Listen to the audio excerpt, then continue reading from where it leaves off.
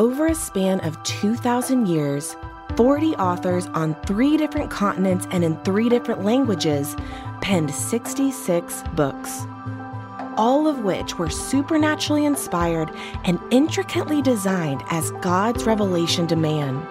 The spoken word of God, living and active, sharper than a 2-edged sword, recorded and bound just for us. Join us on a journey from Genesis to Revelation, all 66 books. The Big Book, cover to cover. This is Michael Easley in Context.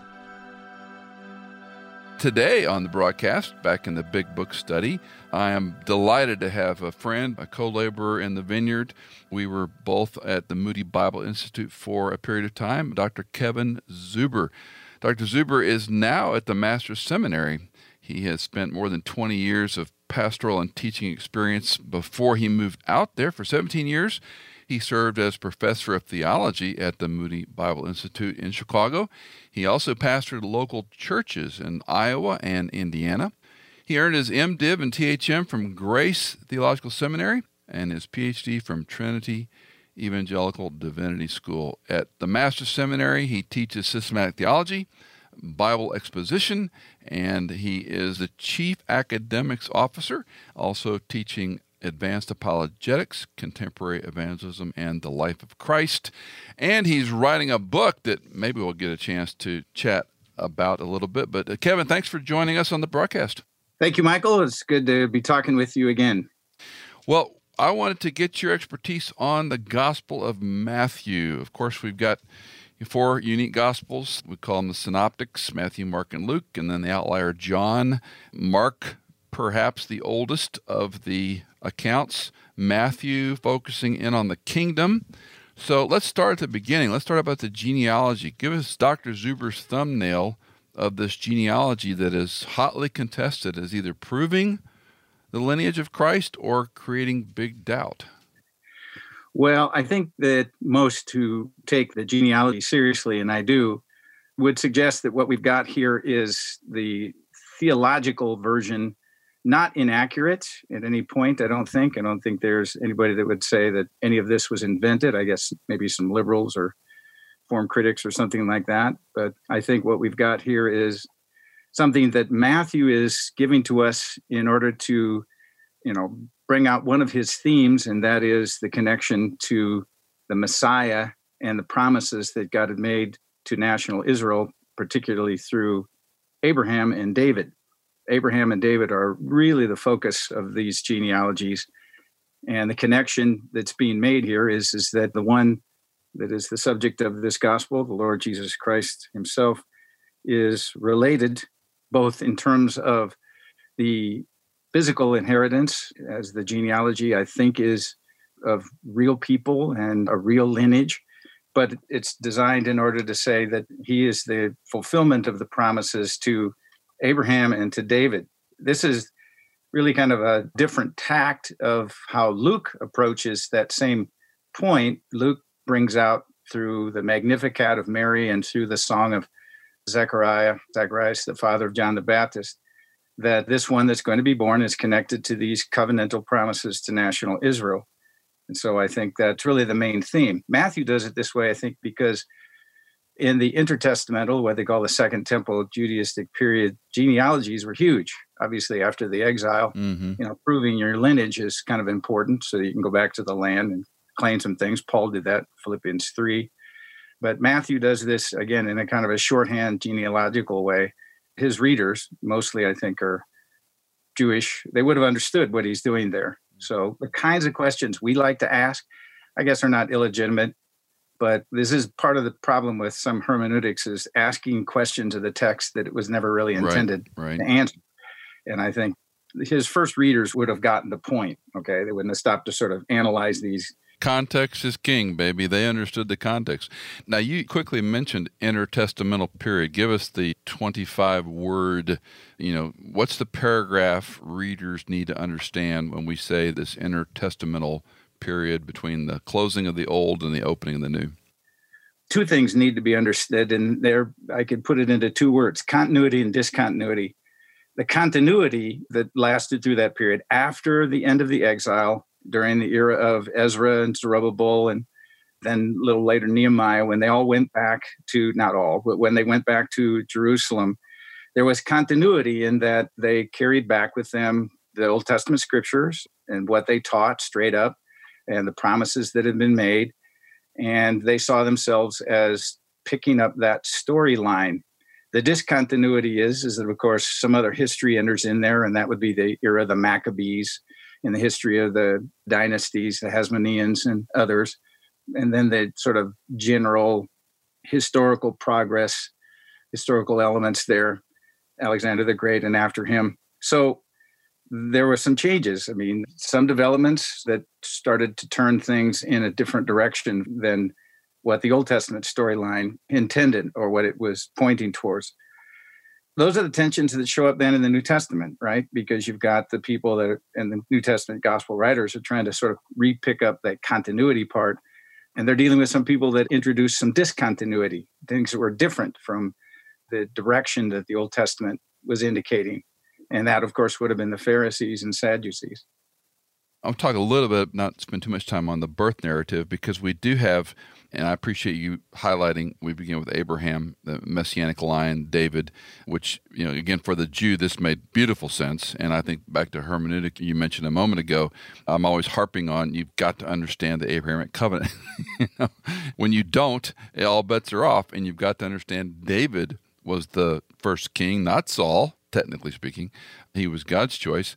And so that Davidic promise that there'll always be a Messianic king on the throne, and you got to love Matthew's beginning, the record of the genealogy of Jesus, the Messiah, no doubt there, the son of David, Messianic, the son of Abraham. So to me, that's the part that gives me chills, is the way we've compressed, all this Old Testament history into about 12 Greek words. Yeah. I mean, again, you nailed it. His readers are going to go, yeah, I know that. Exactly. We're caught up. Yeah. Now, the birth of Jesus Christ was as follows. And so we've got some unique information in Matthew's gospel of the birth narrative, rather than me cherry pick. When you think of, what we're told in this conception passage, what stands out to you, Kevin, is, okay, that's the big takeaway for readers and Bible students to know? I think, again, this would be somewhat also with Luke, but clearly here in Matthew, and that is right out of the beginning, right out of the gate, so to speak. Matthew is laboring with something, again, and it's this discontinuity element again. Something's going to be new. I mean, the point is that when the Messiah is born, he is the Messiah, and he's coming to fulfill those covenantal promises we were just talking about. But it's not going to be exactly as they were expecting. There are going to be some things that they weren't expecting. And just let me cut to the chase here. It goes beyond the birth narratives. It's really setting it up here, but moves on. And that is that he is the Messiah, and he's going to come and do the things that the Messiah was expected to do, and see those in the Old Testament. But he's not going to do some of the things that the Messiah was expected to do. In other words, he's coming in order to bring in, to establish the messianic realities of what the kingdom will actually provide in full, but he's going to do something first. The way I describe it to my students is we start with reading the scriptures, the gospel records. We know there are going to be two comings. We already know that. The gospel writers are going to labor the point that there are two comings, not in quite so many words, but that's what Matthew's doing. Again, Luke is doing it to the same way. In other words, that he is the Messiah. He's coming, and if you look carefully, he's fulfilling the Old Testament covenantal promises. In part, he's going to fulfill them totally when he comes to actually set up the kingdom. But again, those are the things that are, for us, a given. We know that there are two comings. They have to learn that there are two comings. And so back to the promise of Emmanuel coming, that's very much the Isaiah, in Isaiah chapter 7 through 12. This is where we see him, the Messiah being born, Isaiah 7:14. We see him, unto us a child is born, unto us a son is given, and the government shall be upon his shoulder. the key parts of what Isaiah was looking for, what a lot of the prophets were looking for, are going to be fulfilled in the second coming. Yep. So what Matthew does is, in the way that he presents the birth of Christ here, he starts to help us see, well, this is the fulfillment of that promise. But then he immediately moves into the story of his, the visit of the Magi. Who they coming to see? They're coming to see the king, but he's not the king that they would have expected yet. And Matthew goes on to say, this is fulfillment. This is fulfillment. You see this especially in chapter 2. Starts here with Isaiah 7:14, but it moves right through Micah 5:2, and it moves through the other passages, saying he is the fulfillment. He is the fulfillment. It's natural to us. It seems so right to us. Of course, he was the baby. He was born in Bethlehem. He's in a manger. It seems right, even though a manger is a feeding trough for animals, but it still seems right to us. It all seems so right. But Matthew's readers are going, they want to know, well, why should we believe in him? Because there's so much that we don't think sounds right. It's really not right. But then Matthew's trying to say, no, it is right. He's the fulfillment of these promises. They may not be the promises, or they may not be the passages in the Old Testament, if you will. They would have sort of said, yeah, that's messianic fulfillment. It strikes me, Kevin, when we talk about this, the Jew of the Old Testament lived with the hope of a promise that they knew was going to come at some future time. But by the New Testament, they can't maintain that same viewpoint.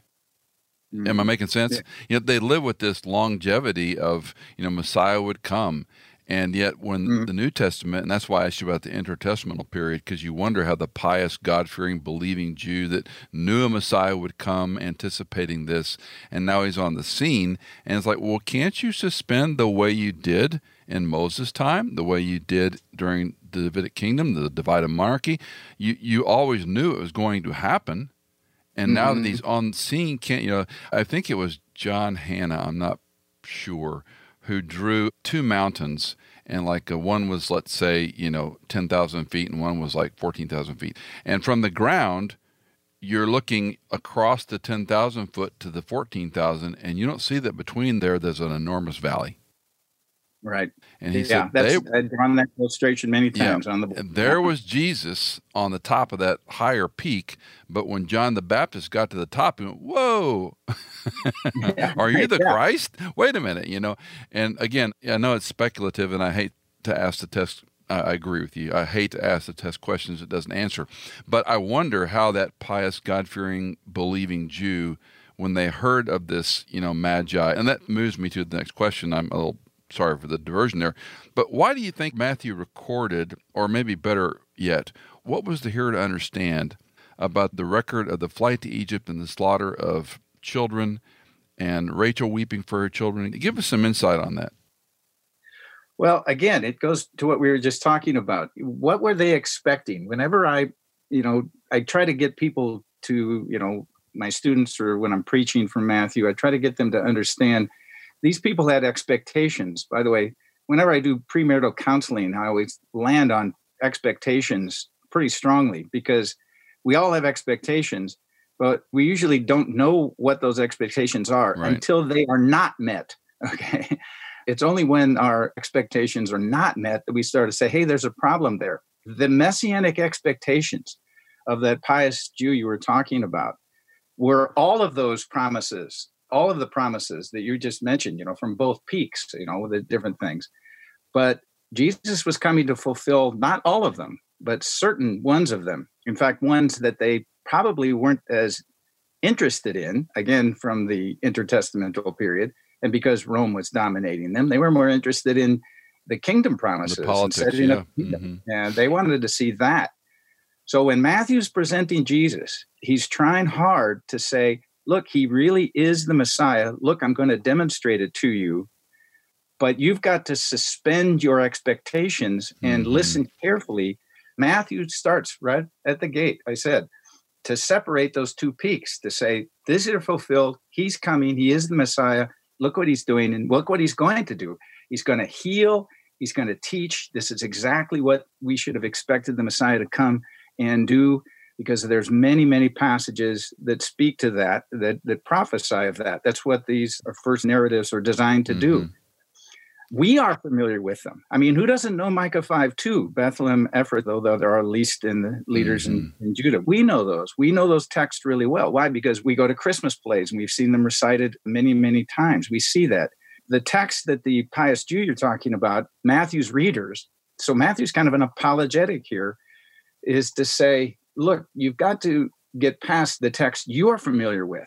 The ones that they kept looking at, the ones that they would be the most familiar with, again, would be the texts that talk about the return of the king and things like that. So again, Matthew is trying to set us up here with these many, references. This is a rich text for the New Testament's use of the Old Testament here too, by the way. There are just so many of these Old Testament quotations, messianic fulfillment.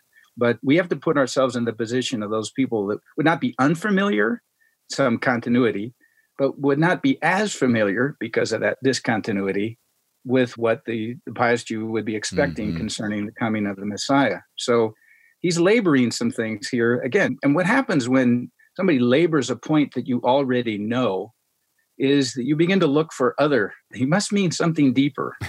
And that's when you start seeing things here that aren't actually in the text. And you start seeing a lot of Jesus is overthrowing the Old Testament covenantal system or things like that. This is where a lot of quote unquote scholarship is like, what? Did they say that? I don't see that. Right, but, right. It's because they're missing the obvious that's too obvious to us. I often use Matthew 3, verses 16 and 17 to talk about a theology of baptism, because you and I have both been around a wide array of things that are said when people are baptized, whether it's infant baptism, adult baptism, second baptism, a recommitment baptism. And I love this passage, a little anxious asking Dr. Zuber if I'm right here, but baptism is such a remarkable thing here because it's about identification, not mode. And we read in 16, Jesus came up immediately from the water. The heavens were open, the Spirit of God descended as a dove, and I often make a overstatement there. It wasn't a dove, it was descending like a dove, lightning on him, and then a voice comes out, my beloved Son, in whom I'm well pleased. So we have a Trinitarian doctrine. We have an identification from God the Father, this is my Son, and this transitions, which we won't talk about, John's baptism, which is a different subject. And what's happening here, again, help me out if I'm wrong, is that this now draws the new line of if you're identified with Christ, this is what you're doing by what we call believer's baptism today. I think you nailed it. I mean, baptism here is the identification. You're identifying. And, I've preached this a number of times. I get questions from students. And it's not unrelated. It's John's baptism. Why did John want to prevent him? Well, because John thought, you don't need the baptism of repentance. Right. But John's own baptism was more than just the baptism. It was a baptism of identification. Those who came, because John was the forerunner, they wanted to identify with the messianic community, whatever loosely that meant to John's. Wasn't that the moral call of the Jew that wasn't living so well? And, he's saying, look, Messiah's coming. I tell people sort of get your act together, he's coming. And they were well familiar with the mikvah. They were well familiar with going up to Passover. They understood this ritual cleansing. And that to me seems to be one of the differences between the baptism of repentance, calling the Jew out, as where now Jesus is specifically being identified not by John, but by the voice from heaven. This is my Son. Yeah. And that's, again, you stated it very well. I'm glad. Okay. What Matthew's trying to do here, what Matthew does here, and again, you have to sort of see this, the culmination of this, very emphatic. This is my beloved Son, whom I am well pleased. Wow. That's going to take, again, Matthew's readers right back to Psalm 2 and mentioning about the Son. And then if you trace that through, I don't want to get too far ahead of where you want to take this, but I mean, that's a theme that is subtle but strong. I mean, subtle but, important in Matthew's gospel, because you see this sort of couple of culminations. One is at Caesarea Philippi, where Jesus asks the disciples, who do men say that I am? And thou art the Christ, the Son of the living God. Of course, this baptism is almost, recapitulated in a sense in the Transfiguration, because then you've got the same sort of identification. But there's one of the keys to Matthew trying to bring out something that they, again, the pious believing Jew, may or may not have understood. We say, well, they should have understood it, that he's going to be the Son of God. But Matthew's bringing this out right here, very clearly, that there's one of the things that goes beyond their expectation. They were expecting the Messiah, the Son of David, and he's clearly identified again as the Son of David a couple of different times in Matthew's gospel. Mm-hmm. But he's more than that. He is the beloved Son. He's the and then of course I'm going to jump over the temptation account. I hate to say that, but that's Satan's comment. If you are the Son, challenging what has just been, declared from the heavens, this is my Son. So, the gospel writers love to put the truth into the mouth of the most, unsuspecting people. I mean, and this is, it's out of Satan's mouth, or other people. They speak better than they know. Herod does that later on, but this is very much Matthew wants us to sort of, he wants his readers to sort of recalibrate. Look, you're looking for the Messiah. Very important. The Messiah was supposed to be a son. Let me tell you, okay, this is more than even what you're thinking. And he demonstrates it through the events of his life.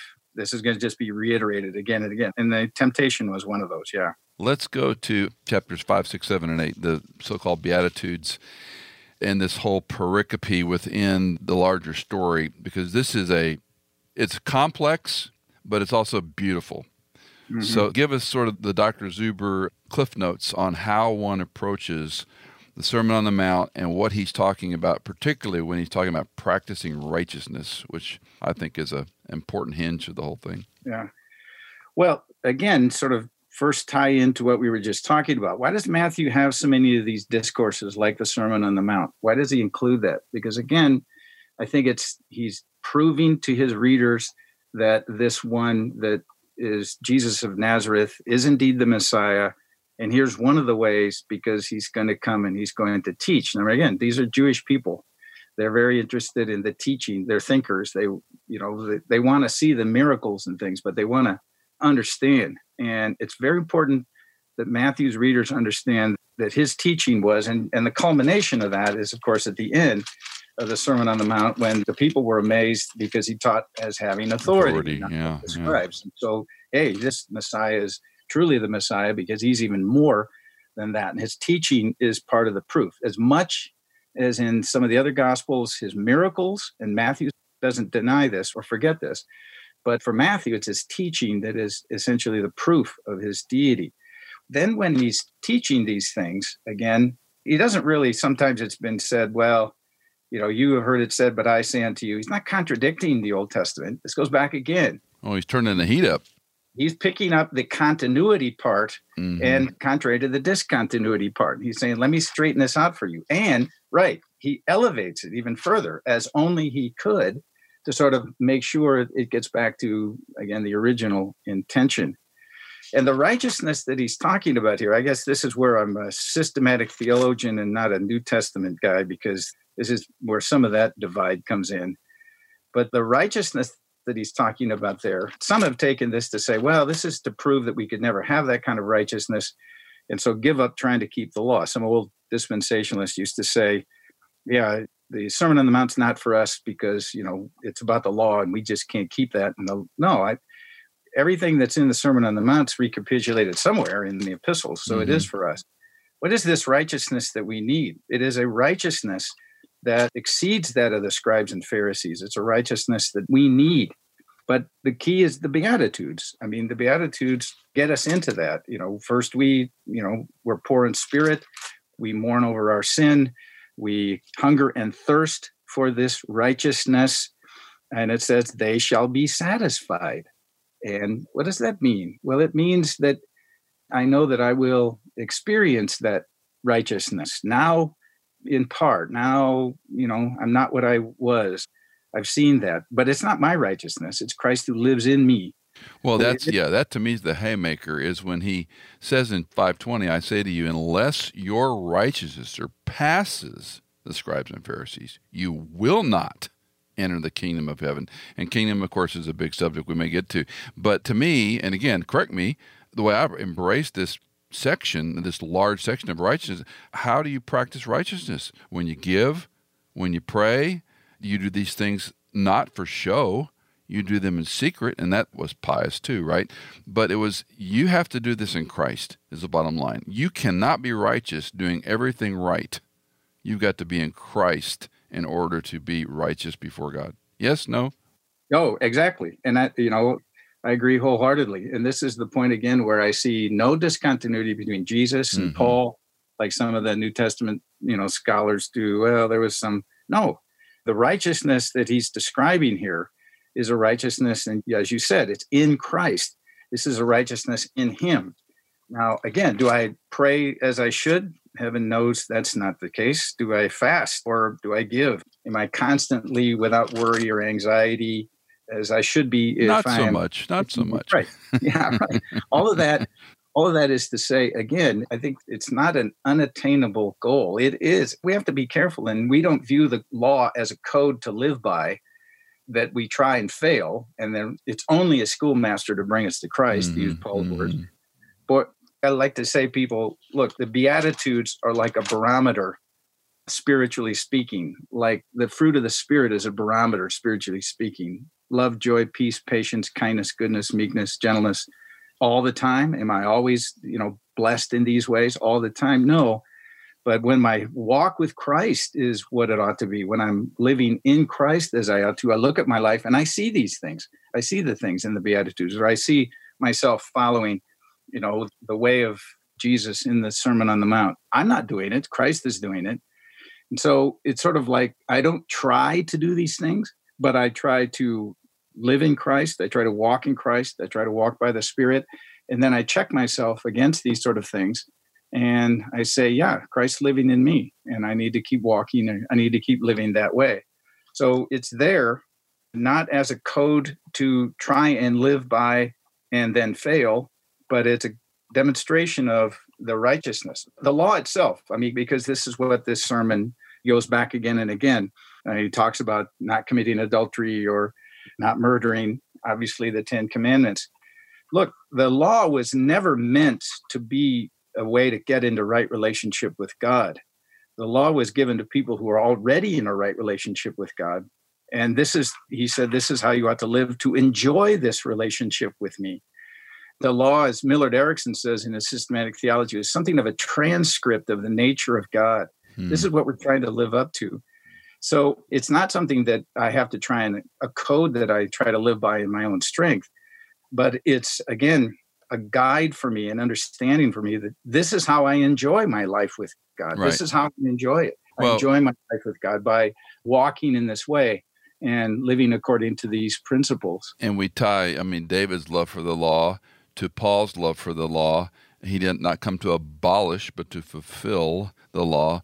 But again, I think intrinsically, and I was raised Roman Catholic, so there's a very Armenian influence of, do the right thing when you need to, and when you don't do the right thing, do more of the right thing so that you can compensate in this ever, possible set of scales. And it just seems so overwrought when you give, when you pray. And I love the fact that prayer is where he lands, and then we go into the so-called Lord's Prayer, which really should be the disciples' prayer, right? But when you pray, so the expectation is, no, you do it. Don't do it this way, which would be legalism or trying to get approval by the law or for pretense or appearance.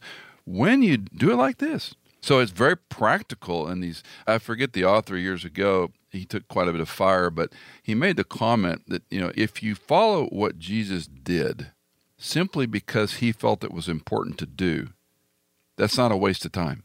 Yeah, right. Yeah. So if he's praying, if he's fasting, if he's getting away, the fact that Jesus did those things, don't overwork it. There's probably some benefit into, Anyway, we must move because there's much more to get to. Kevin, when you look at this in a broad picture, we want to talk about people groups or emphasis that Christ has and Matthew's trying to capture.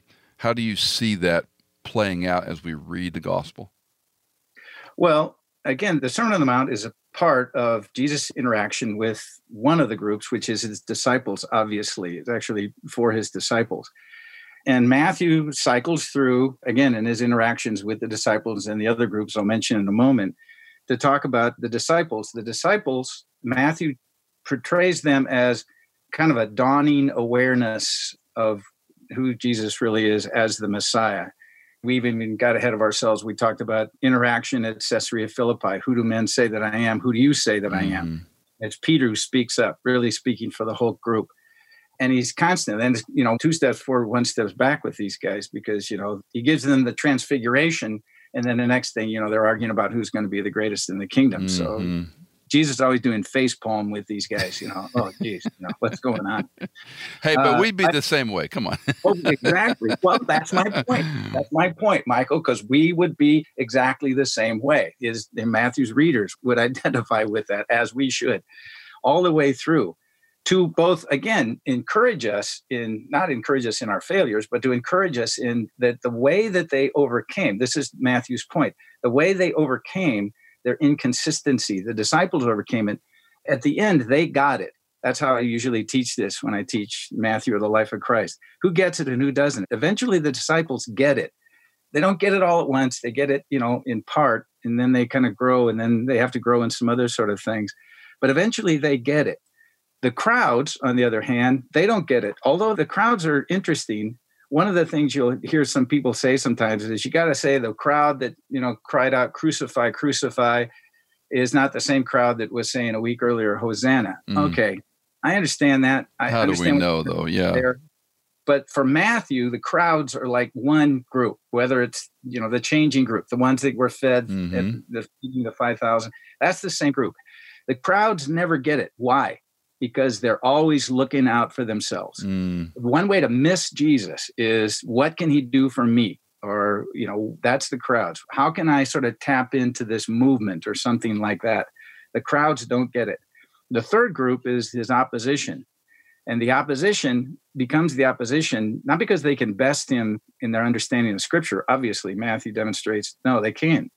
But the opposition doesn't get it because Jesus threatens their power. Jesus threatens their position. And what was that position? Well, ironically, the Sadducees, Pharisees, they had made such a pact with Rome that they themselves precluded the entrance of the kingdom. That they had gotten so comfortable with the status quo that they opposed what Jesus was actually all about in order to make sure. And that's the religious establishment, right? I mean, they sometimes, feel like sort of have to preserve what we've got regardless of what Jesus, might say about it. So what you have to do in order to get Jesus, in order to get it, Matthew is saying to his readers, is that you have to live in constant expectation, and this comes around to the notion of kingdom. You have to be in constant expectation of the kingdom as it's revealed in the Old Testament. And don't try to reinterpret your present circumstances as the kingdom, or you might be like the Pharisees on the outs with Jesus. And don't be looking to do like the crowds did, just looking to, what can Jesus do for me, or what can I get out of this? Because then you'll miss something that's even more important, and that's the salvation that he has come to bring. At the end, the group that gets it, the small group that gets it, are the group that were willing to sort of give up whatever their expectations were, recognize their own, foibles, and recognize how many times they didn't understand Jesus. And what turns it around in the very end, obviously, is the resurrection, which is absolutely something that, again, in terms of expectations, no one saw coming. No, we could point out that there were a few people. Abraham thought that maybe Isaac was going to be raised, as the Hebrew says. But in terms of the Messiah dying, of course, we've got Isaiah 53. We say, well, how could they miss that? Well, because that's one of the servant songs, and there was a lot of other Isaiah to focus on. But that's what finally turns it around completely and completes this, overturns their expectations and demonstrates that, without doubt, now we know there's a second coming. At the institution of the Lord's table, I will drink this new with you in my Father's kingdom. And that the whole sort of program of, living like the kingdom is here now, but anticipating the actual coming of the kingdom is where you're left at the end of Matthew. Right. And that's what we want to see. I got to get you to help us with some terminology. Son of Man and kingdom, particularly the way Matthew uses them. And again, from my recollection and study, Son of Man is Christ, seemingly his preferred self-identification, the way he likes to talk about himself. Right. And by the time we get to 17, the transfiguration has occurred, and we now see this repetitive, heightened Son of Man, Son of Man, Son of Man, and kingdom. Yeah. So help us understand, what does he mean when he says Son of Man, and what did both they understand with kingdom, and why is Christ emphasizing that to this audience at that time? Okay, so the Son of Man, Jesus uses this as his preferred self-identification, and undeniably, there's an emphasis of his humanity there. It's there, but I don't think Matthew is as interested in articulating aspects of the hypostatic union, nor was Jesus at this particular point. You know, his genuine humanity was there for everybody to see. I mean, he got hungry, he got thirsty, he got tired. I mean, you know, so he identifies himself as the Son of Man. I don't think Jesus is trying to remind everybody that he's got a human nature. That would have been obvious. He's trying to do something again with a text from the Old Testament, Daniel chapter 7. You know, the Son of Man is messianic. And so he's making a messianic claim there, and in a messianic claim, and again, in a text that I guess relatively we should know better. I guess maybe we don't as well as we should, but certainly wouldn't be as prominent to Matthew's readers as other messianic texts would be. So the Son of Man is the Messiah, and he's saying, I am the Messiah. But again, in the context where the Son of Man, he identifies himself as the Son of Man, we don't see it as subtly as Matthew and Jesus mean for us to see it, is that it's a text where, again, the messianic identification is something that is maybe wouldn't have been picked up on by the action at the time, if that all makes sense. Do you think the scribes and Pharisees made that connection? That's kind of my question. Because when he says Son of Man, if he's self-identifying as Messiah, I mean, obviously they had invented reasons as well as, you know, real reasons to be mad at him because he's turning over their apple cart. But, you know, the closest we get is before Pilate when he says, you know, as you say, which is a very complicated Greek phrase. And you wish he would have said, yeah, Messiah. You know? But be that as it may, the fact that Matthew goes from Son of Man to rank in the kingdom, it just strikes me like this was a connect the dots. Yeah, right. Very quickly, the very complicated phrase that you referenced there, to Pilate, isn't quite so complicated if you render it into Latin. Now, that may be a stretch. Well, help me out. I'm always willing to learn. Latin. Pilate would have known Latin, and so maybe with it, Jesus, you know, I don't know if he quoted it in Latin. I sort of, you know, I don't know. It's very speculative there. But, I mean, it's clear if you put it into Pilate's ears, if you will. He's saying he is, right? Right. Yeah, he's very clear there. No, the Pharisees did not know what he meant by the Son of Man, but that's the point. Matthew's readers would have. It's like, these guys, how can they be so dead? How can you miss it? Yeah, you got a flat forehead. It's so clear. We're getting it. Matthew has set it up so that the readers get it almost every time. It's like an inside joke, if you will, or an inside theological point, so that, yeah, it's over and over again.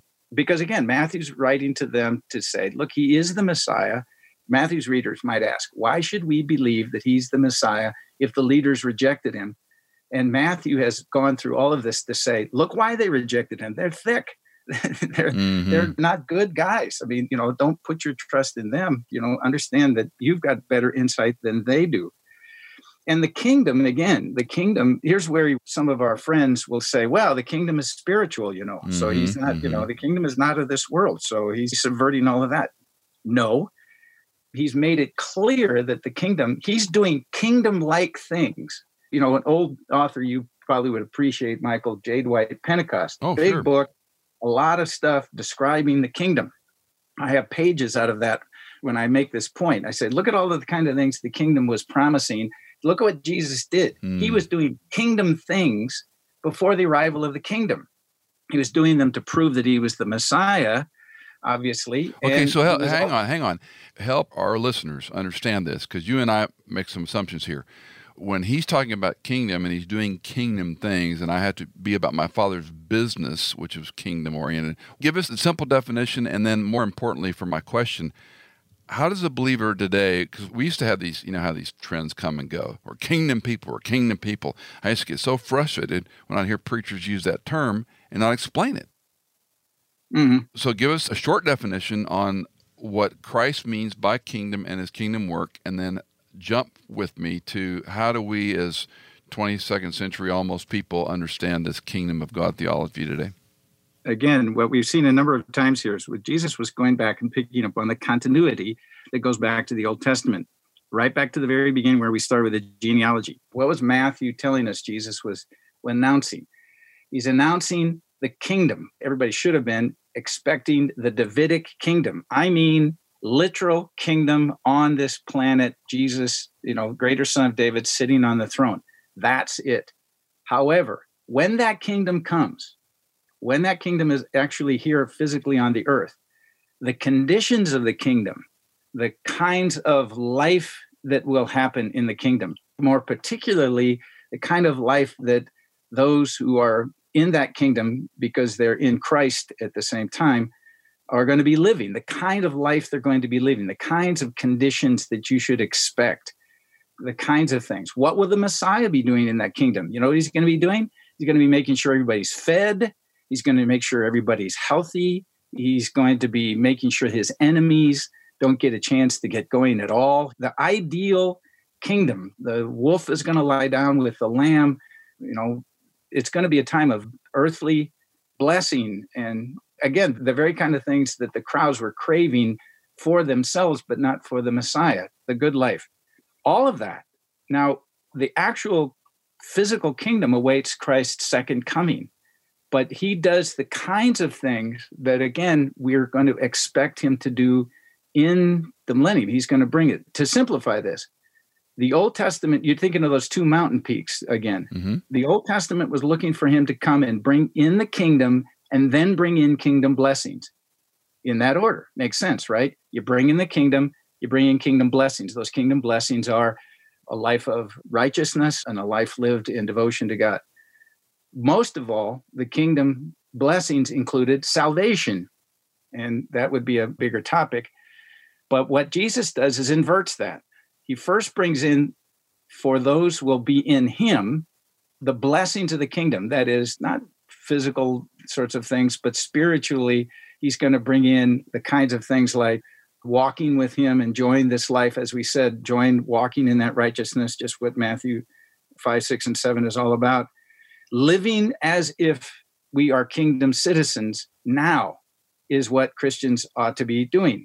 Living as if Jesus has brought in the kingdom. We're little outliers of what the kingdom is going to be like when it gets here.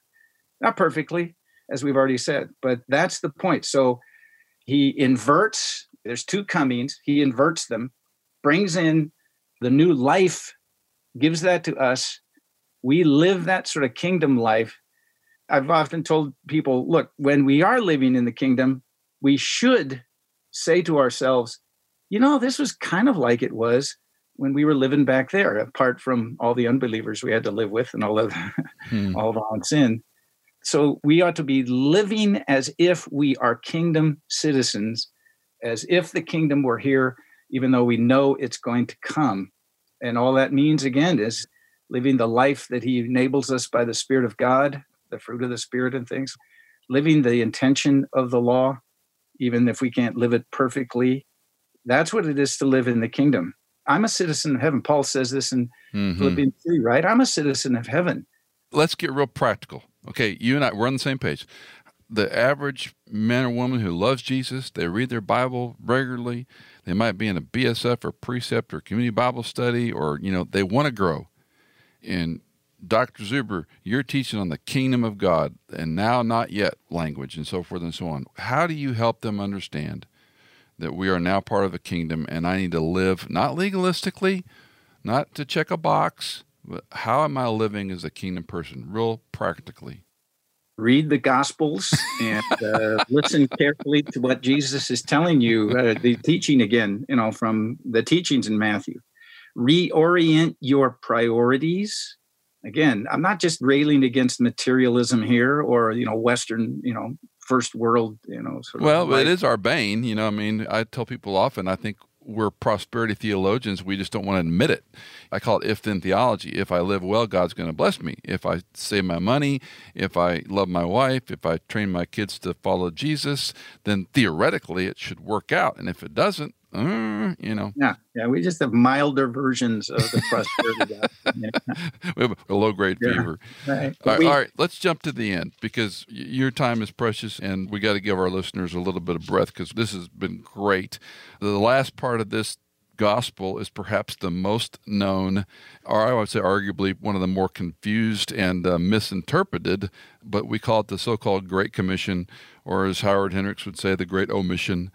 So we've got, this delicious passage, 11 disciples, Judas is gone. They go to Galilee, to the mountain, which Jesus had designated. And they saw him. They worshiped, but some were doubtful. I love that phrase.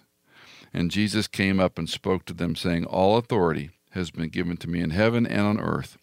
And then we know the grammar, make disciples as you go, of all the ethnos, baptizing, which I find wonderful because we begin with the baptism, in the name of the Father and the Son and the Holy Spirit, teaching them to observe all that I commanded you. And lo, I'm with you always, even to the end of the age. Give us Dr. Zuber's systematic synthesis on this Great Commission. The baptizing, I agree with you. Think of what I've said earlier about the emphasis in Matthew's gospel on Jesus teaching them to observe all that I commanded you. Mm-hmm. The key to understanding what Matthew is driving at for his readers and for us and living in the kingdom, and many of the things we've been talked about, is the teaching. That may be because I'm a teacher. I love to teach. That's my giftedness. That's my calling. But I think that's the emphasis, teaching them about Jesus, but even teaching them to observe all that I commanded you, to understand, and then to live out all of these kinds of things. What's the ultimate objective? The ultimate objective is, I want to die and be with Christ. I want to be in heaven. What do I have to do in the meantime? Sit around, wait, play pinochle, whatever? No, I have to grow in grace and in the knowledge of the Lord and Savior Jesus Christ. I have to be constantly, as we were just saying, reorienting myself to this truth of who Christ is and what that isness means for my life. I have to constantly, the world's pulling me against that all of the time, and I have to be pulling that direction all of the time. So from my standpoint, the major point here is that we need to just teach. We have this idea that all we need to do is get people saved and then just stick them in the pew and teach them, new hymns. Discipleship is the missing element of the evangelical church, in my opinion, and has been for a long time. We got great schools of learning. We also have an embarrassment of riches of online resources, podcasts, and things like this. And we just have had people live in it. Matthew ends on, you have to take what I've given you and keep passing that on, which isn't just, 4 laws or something like that. It's the whole gospel of Jesus Christ. And that's where I think we need to sort of redouble our efforts in that. You talked about teaching, and I think it's, this is really straining my memory, Ringsdorf, I think, wrote the Kittel article on teaching, didaskein, all the iterations of teaching. And he makes I used to have it memorized, he makes a comment that when you look at Christ's life, the preponderance of what he did, it's inseparable from this word, teaching. Yeah. I call him the always intentional, always deliberate, never, oh, by the way, Jesus. He wasn't like, oh, hey, let's go over here today. Always intentional, always deliberate, never, oh, by the way. And every opportunity, from scribbling in the dirt to, comments, walking on the water, giving instructions, commands, pray. And I often talk about, you talk about the groups. I say we have the privilege of being people who look at history with our hand over our ear, and we understand Caesarea Philippi now. We understand these proclamations that they didn't quite get at the time. And that's the exciting part of it. But I love your emphasis on teaching, because I think often we think about the making disciples or the going. You and I have heard countless sermons about go, go, go. Well, that's not the language. The language is make disciples. And that's a follower of Christ. How do you do that? You got to teach them. got to teach. Explain it to them, And it's not necessarily being a seminary professor like you. It's, a mom teaching her kids to love Jesus. It's a dad teaching his son, and when he's fishing, that this is God's creation and we need to serve God, not simply ourselves. And, all the different manifestations of how we as followers of Christ can share with others. One of the questions I love to ask when we're with people, and sometimes I'm better than others, but, you can talk about the latest movie or book, which is great, but what's Christ teaching you right now? Mm-hmm. Yeah. And it's a fascinating question because people will always answer. Yeah. A good test of this is, if I'm in the presence of a real disciple, not of me, but of the Lord, if I turn the conversation to spiritual things, does it suddenly get quiet or is it suddenly animated in a way that wasn't before? And that to me, is how well are we making disciples? Is that I would rather talk about the things of the Gospel of Matthew than the latest movie. I don't know the latest movie. I mean, latest movie I saw was The Sting with Robert Redford. And that's been a while, Kevin. That's been a while. Yeah, I'm off. But no, you're fine. You're fine. The thing is, that to me, we have too many distractions today. We've got technology and not just talk about our phones and screens and things like that. I mean, there's so much that I want to be teaching all the time, as you said, whether it's to my sons or whether, it's friends in a Bible study or even just out to dinner. It's got to be something we're focused on all the time. And we don't have to have a didactic approach like you do in a classroom or I do in a pulpit. It's a question. It's an interchange. It's what's God teaching you. What are you learning? What passage of the Bible is a favorite of yours? Why? I mean, I think we can sometimes overload parents and homeschool moms or whatever with thinking they've got to be, Kevin Zuber or, somebody to teach their kid. They don't. Last thing I want to make a comment on and get your reaction. I find, and I often, when I refer to the Great Commission, I often don't say the word nations. I say make disciples of all ethnos. And it wasn't something super intentional knowing what we were going to be in our current day and culture. But I find it striking that the church, we should be of all people leading racial reconciliation, that there is no racial differentiation or distinction or superiority. Jesus said, make disciples of all ethnos. And that goes back to the Abrahamic covenant. You'll be a blessing to the world. We of all people should be able to smile at this whole, division in our country and say, hey, we have an answer for this. Yeah, exactly. We have an answer, and it's not going to be found in policies or reparations or money or Democrat or Republican. It's going to be found in, do you know who Jesus is? Yeah, right. And that, again, there's where I know what's going on in the greater culture. I mean, I think about wider issues. I've done a lot of short-term missions. I've made maybe over 20 trips to Southeast Asia. I've been to, as you have, I'm sure, South America, Africa, places like this. I mean, what I discover is that, outside of the tension-filled, politically charged question about, people groups or nations or pigmentation or however you want to put it, that we feel is that I have over and over again felt, look, when I go to these other places, that's not even an issue. I'm a brother in Christ. I'm in Christ with these people. Mm-hmm. That's the kingdom focus again. That's where we have to keep that focus. And in the body of Christ, of course, in the church, we, as you said, ought to be, of all people, we should be the ones sort of leading the way. But the problem is we're not going to lead the way Republican or Democrat. We're not going to be leading the way one way or the other, according to the current sort of discussion. We're going to be leading the way as there's another way that you're not even aware of, where it's all lives in Christ matter. Mm-hmm. Now you're going to get in trouble. Yeah, that could get you into trouble. Amen. Right.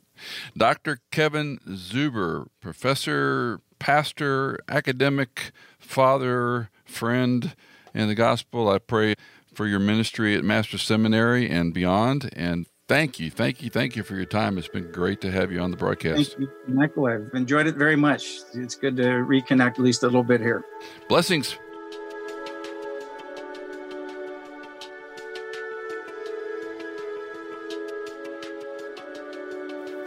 Michael Easley in Context is fully funded by our listeners. If you are a regular listener, would you consider giving a one-time or perhaps monthly donation to support our ministry? You can give at michaelincontext.com. In Context is edited, mixed, and mastered by Tim Hull, produced by Hannah Seymour, and music composed by Chad Gates.